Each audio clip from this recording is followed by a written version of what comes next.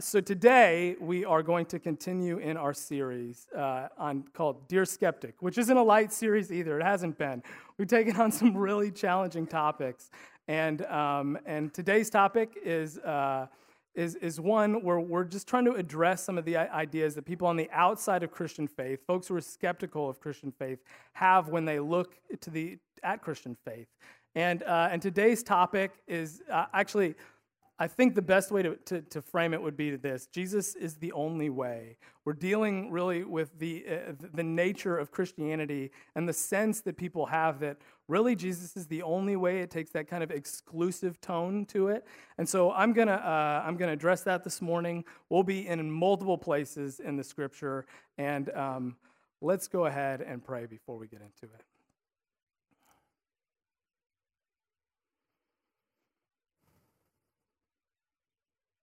Lord Jesus, we love you. We thank you. We know that you are good and that you call us each by name and that you love us and that you want good things for us, Lord. And I just pray as we come again this morning as your people, united in our love and your saving grace, Lord, that we would open our hearts so that our minds could understand, that we would have a willingness to see, to think through this, Lord, and that most of all, as we wrestle with this thing, that we would see your grace and your love out ahead of us, and how beautiful it is, and how much it moves us forward, Lord. Pray that would happen this morning, that the words of my mouth and the meditations of all our hearts would be pleasing in your sight, Jesus. You are our rock and our Redeemer. It's in your name we pray. Amen.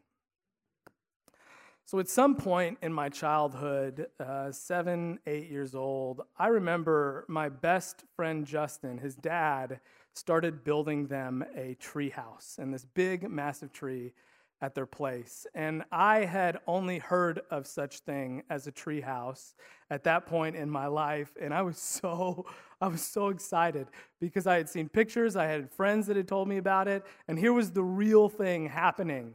And I remember walking day by day as his dad built it and seeing the ladder go up the tree and the platform start to take formation, and just standing there salivating, thinking, I'm going to be up in that tree house soon and I will rule the world. I was so excited about it. And the day finally came that this treehouse, we were all invited to come over. And I remember just making a beeline to this tree when we got there, so excited. And I started climbing up the stairs, and immediately I heard this voice up above me say this: "No little kids allowed."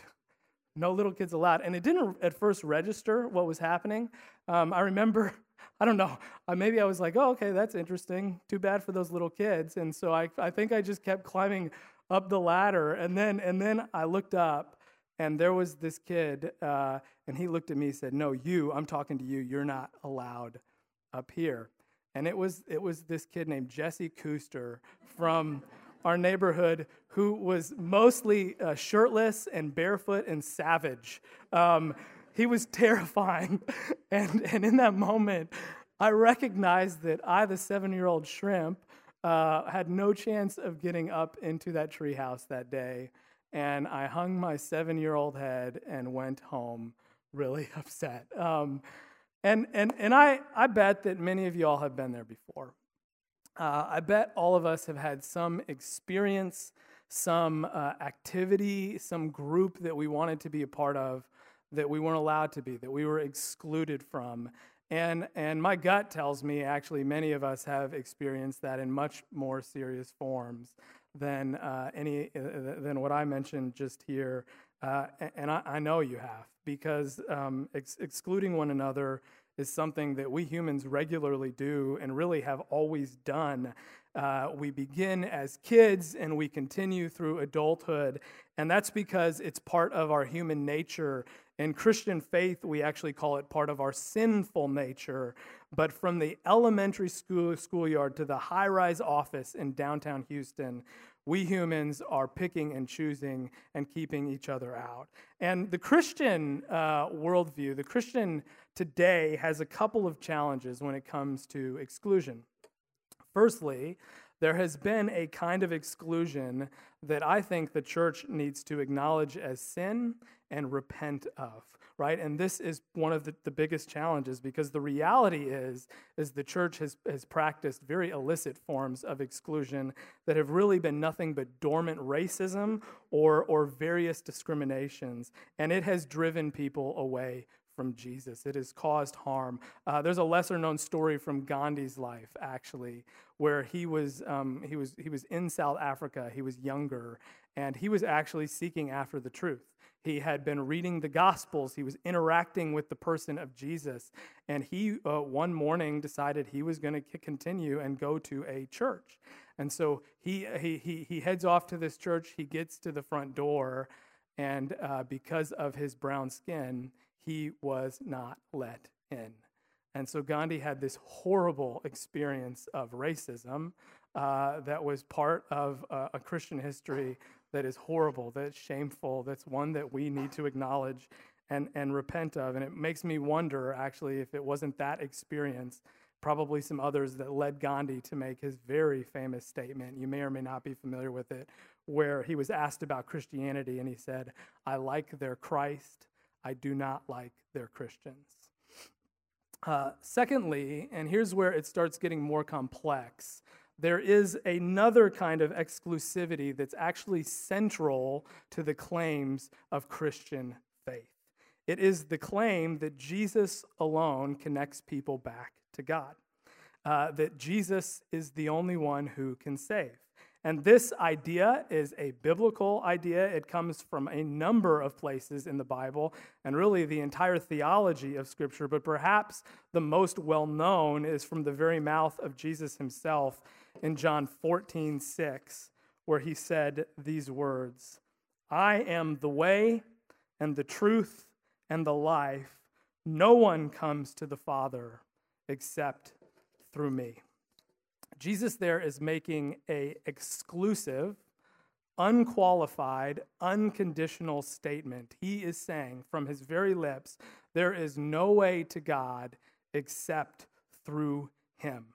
And if you study the context, you understand what he's saying. That's exactly what he's saying. And it's because of this scripture, and like I said, many others, that Christian people throughout the ages have exclusively believed, just as Jesus said, he is the only way to God, to heaven. And that's a tough position today. That's actually a really tough understanding of things, because we are living in a time that has become increasingly aware of exclusion in its most negative forms, and has also being increasingly, at least trying to be more respectful of other people and their beliefs. And this message from Christianity then, what it ends up feeling like today for a lot of people is a narrow-minded arrogance, like an unfair kind of exclusion. And I personally don't believe that it is. I'll explain that in a bit. But I think that's the reality of the perception. And I've talked to a bunch of people, skeptical people who have this position. We've even talked to Christians who are wrestling with this. There are good people on the outside of Christian faith who look at that idea and say it's like Christians have built this big, beautiful treehouse called heaven, and everyone wants to get in, but the moment somebody puts their hands to the ladder and starts climbing up, if they don't believe exactly what they do, right, it's like there's this Christian voice that condescends down and says, you are not allowed. I think that's how people do perceive it, and they don't like it, and there is no shortage of people who publicly have spoken out against this idea. Just to name a couple of voices, there's a fellow who's a well-known author called Rabbi Shmuley Boteach, and he said this: "I'm absolutely against any religion that says one faith is superior to another. I don't see how that is anything different than spiritual racism." He really doesn't like this message in Christianity. Here is the words of Gandhi, who we mentioned earlier. "My position is that all great religions are fundamentally equal." First thing I want to say in response to all that is I think the truth is that Christians, we wrestle with the notion of exclusivity in Christianity.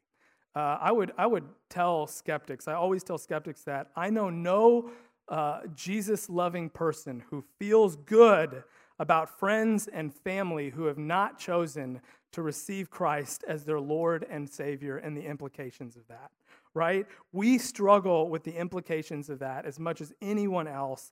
And let me tell you, I know others who have lived in other parts of the world have really had to deal with this in a head-on way where there are entire groups of people who have different religious beliefs. I lived in Cairo for a summer, and there were days where I walked in seas of people where I was the only white soul around, and I really wrestled with the fact that there were thousands of Egyptians, 98% Muslim, who did not know the saving grace of Jesus Christ.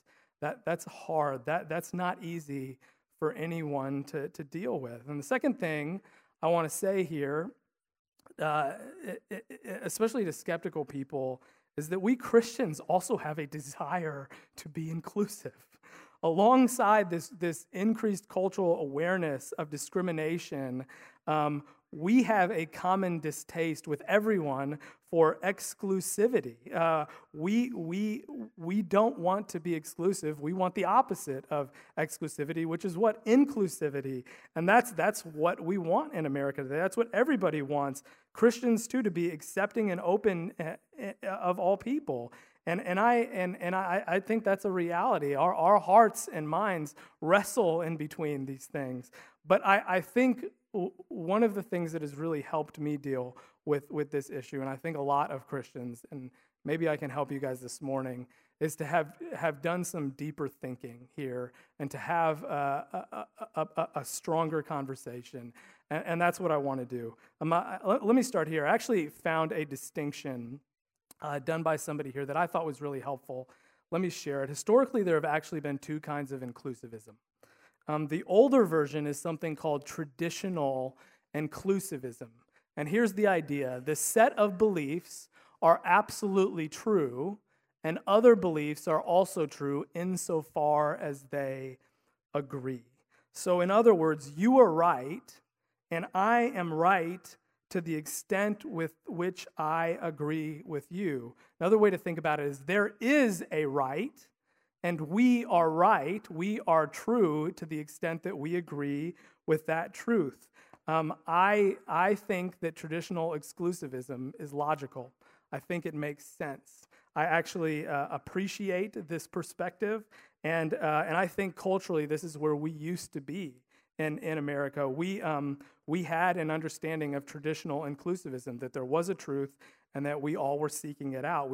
And because of that, we used words like tolerance, right? We may not have all agreed on everything, but there was this ability to have a mutual respect in traditional inclusivism that allowed a Christian to look at a Buddhist and say, there's a lot of truth in your worldview, right? I really appreciate your resistance to violence and your distaste for human suffering, but I think you're wrong about the solutions to those things. And I've actually had that conversation, and it was an excellent conversation with a fellow that I knew who was a Buddhist. And traditional inclusivism allowed us to do that. We were able to build bridges to work towards a common good and then critique each other's perspectives and have dialogue about that. But what I think we are all seeing a lot less these days is that kind of dialogue. I'm hearing a lot less of this word tolerance. And now it's almost like all of us are scared to have those conversations where we know we'll disagree, because it's like if we challenge someone or in some way, or we disagree with something they believe, it's like it's experienced as a personal attack. And so what happens, what I think we're seeing more of is people walking on pins and needles and making passive-aggressive comments on social media, right? And that's because today, I think what's happened is our inclusivism has moved from traditional inclusivism into something I would call existential inclusivism. It's a big word. Let me explain it. New Age thinking has been really influential here. Deepak Chopra, Eckhart Tolle, these guys represent the religious perspective of existential inclusivism. And it says this: on the deepest questions of human existence, nobody has all the truth. On the deepest questions of human existence, nobody has all the truth. In other words, when it comes to the existential questions, meaning, morality, origin, destiny, we believe that nobody has it all figured out. We believe that there actually isn't a truth that can be known, and that there are merely different paths to the same ultimate reality of God or whatever transcendent thing actually exists. And if any of you all took a comparative religions course at university, existential inclusivism is the example of the blind man and the elephant. I don't know if you're familiar with it. I don't have time to get into it, but the idea is that everybody's got a piece of the reality of the elephant, but nobody can see the whole thing. And so the logic then follows here. Who are you, a blind man, to challenge someone else because you don't know the full truth? You don't have the full truth. Who are you to make a truth claim when nobody's got the full truth? Which, ironically, is actually the assertion of a total truth claim, which I'll get to in a minute. But that's the idea, and that's where we've come from. That's the ideas underneath it, and that's where we've been taken. We're in this place where we can't even talk because we have this underlying assumption that nobody, how arrogant are you to believe that you know what the truth is? And I want to say I really do believe that existential inclusivism comes from a place of good intention. At its heart, I think what's happening is that people are trying to be loving, respectful of one another, live at peace. And in our globalized, plural world, we've got to do that, okay? Here in this community, Manville, Pearland, Iowa Colony, around here, we've got to live at peace and respectfully with our differences. And in my son Jesse's third grade class, I think that of 15 kids, there are 8 different cultural backgrounds, probably 5 or 6 different religious worldviews. And I want my son growing up learning to respect and seeking understanding of those kids and their perspectives. I want Jesse to listen and learn from those people. I want him to make friends with those people. However, I do not want him thinking that nobody is right or that right doesn't exist, because the logic underneath that is not good and it's not helpful, and here's why. Truth is exclusive. Truth is exclusive. Truth is by nature exclusive. Christianity is not exclusive because it's trying to be mean, but because it's making a truth claim. There is a simple logic at play here, and once you see it, it's actually going to be hard for you to stop seeing it. You cannot assert that a thing is true without asserting that anything in contradiction is false, okay? Anytime you say this is true, implied in that statement is that other things are false. And I'll give you a very simple example to start. I cannot look at an animal on a leash next to a person in a park and say that's a dog without at the same time implying it is not a cat.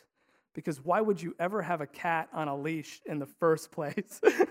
No, but don't miss the fact there that that's actually a truth claim being made. That you're saying the nature of that animal next to you is that it's a dog and not a cat. Here's another example. Ramp this up a little bit. If a person was to say recycling is the best option for the environment, what they are also implying there in that truth claim is that putting trash in a landfill is not the best option for the environment. You can't make the claim that one thing is best or true without making a statement about the other things that is exclusive. And that's because truth by its nature is exclusive. And let me now give an example that I hope will really clarify some things. Consider a situation where two people are the exact same in every single way. All the variables of their life are the same and will be the same going forward. And they are both diagnosed with the exact same disease, okay? And so a doctor comes in and says to them, I think you guys are very ill, and the only way that you're going to heal from this disease is if you take this medicine and these pills. And he offers them these pills. And person A says, okay, I would be glad to take those pills. I think you're right, doctor. I'm going to take them. And then he starts taking them. But person B says, no, doctor, I don't think that you're right. I don't agree with that. And I wanted to try to heal through dietary changes, right? And the doctor says, I really don't think that's a good idea. I think that you're risking your life. I don't think it is going to work. But person B says, no, doctor, I want to do this. And the doctor says, it's your choice. 1 year later, person A is totally healed. 1 year later, person B is deceased. Diet changes did not work. He was not healed. He did not listen to the doctor. The diet didn't deal with the truth of his condition. And because of it, he was excluded from healing, right? And the reason is because the truth is exclusive. And I know that's a strong example, but it's one that I think can make this real for us, because when you and I are really sick, what we don't want is a doctor who's going to tickle our ears and give us a misdiagnosis. If we're terminally ill, we want a doctor who's going to say, this is the situation, you need to get better, and this is how you do it, right? What we are saying to the doctor, we don't care how nice they are or what they think. We want to know the truth about the situation, because we know if we don't get the right kind of medicine, we won't survive. And that's because the truth by nature is exclusive. And in Christianity, what we believe is that God has told us the truth about ourselves and about our world, that we are sick with sin and going to die, and that the world is sick and it's all headed in the wrong direction. However, because of Jesus, there is healing, hope, new life in his sacrificial death on the cross, which forgives our sins, which defeats the curse of death, and starts making us new from the inside out. We either believe that truth and put our trust in Jesus to be healed, or we don't. And we exclude ourselves from that understanding of the world and that medicine and that healing. It's that simple. In Acts 4:12, it kind of says it in a very clear way. Salvation is found in no one else, for there is no other name under heaven given to mankind by which we must be saved, right? That's why Christianity is exclusive. Here's the next really important thing I want to say. Christianity actually is radically inclusive. It is radically inclusive. Jesus may have asserted that he was the truth, but the scripture says he was also absolutely full of grace in that truth. John 1:14 says this, "The Word became flesh and made his dwelling among us, full of grace and truth." And you know, we Christians may not be so good at holding those things together, but we sure want to be, because Jesus was one who was incredible at this. He was so full of grace and truth, and in his commitment to the truth, he was regularly extending God's grace and invitation to all people across all sorts of boundaries. Prostitutes, he let her wash his feet with her hair, right? A backstabbing tax collector, he called him to be his disciple. A woman from the wrong ethnicity having multiple affairs, Jesus calls her out, but then invites her into a new life, and she becomes one of the first people to share the good news. Over and over and over again in the Gospels, we see Jesus not caring who you are, what you did, where you came from. He was extending God's grace and mercy into your life, and he crossed all the boundaries that people had put up, right? And he fought against people who tried to exclude you from God's grace and love. He was always radically inclusive. And that is the way that he lived, but it's the message that really extended all the way to the cross.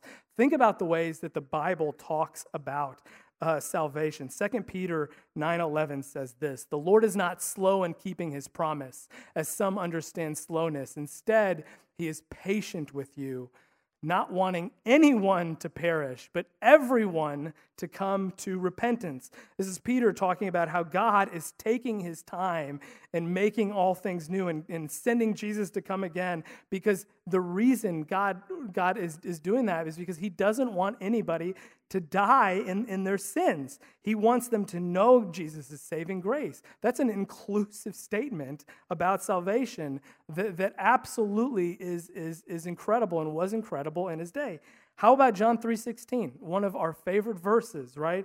For God so loved the world, the entire world, that he gave his one and only Son, that whoever believes in him shall not perish, but have eternal life, right?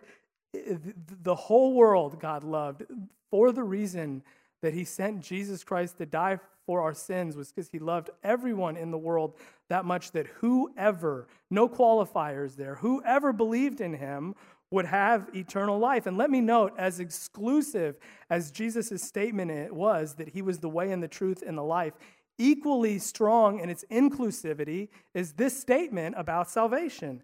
God so loved the world that whoever believed in him would not perish. That too is an unqualified, unconditional statement, whosoever believed, on the inclusive side. Doesn't matter who you are, what you have done. If you believe, if you can trust Jesus, you are welcomed into the church and among the company of those of us who are being saved, right? And so, dear skeptic, before I think any of us look at the exclusivity of Christianity, we have to see the invitation of the cross, because it speaks louder than any of those things. I want to close with one quick story. I mentioned that I spent a summer in Egypt. And while I was there, I was invited for a week to go down to a village in central Egypt along the Nile River. And I went down alone, and I was hundreds of miles from any other white person. And I was absolutely terrified, but it was one of the most wonderful, amazing experiences of my entire life. And I remember I was led around by this pastor, and he had two guys that would always walk with us.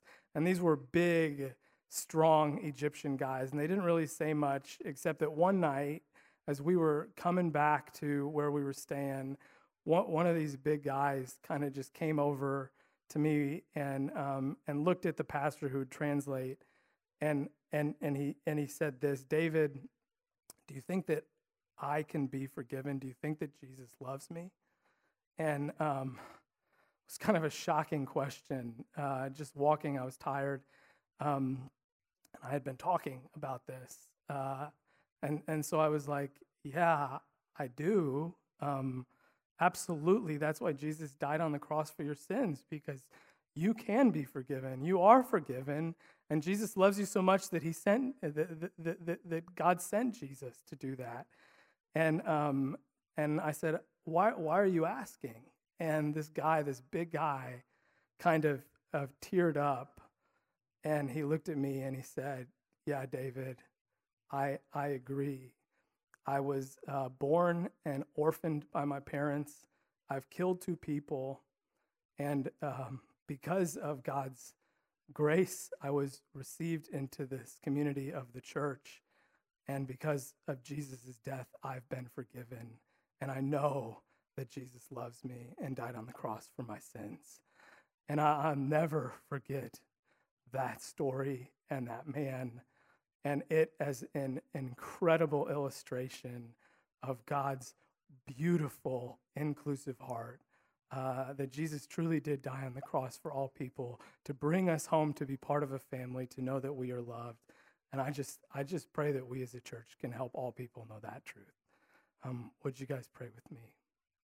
Lord Jesus, we thank you so much for your grace. We thank you for the fact that people like my friend from Egypt can know your grace and your love and find a family and a home and experience belonging.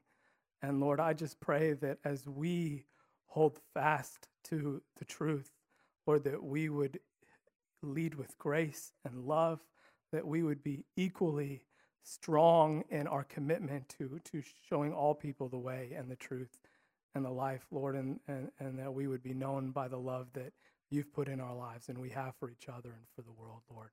Pray these things in the name of your Son, Jesus. Amen.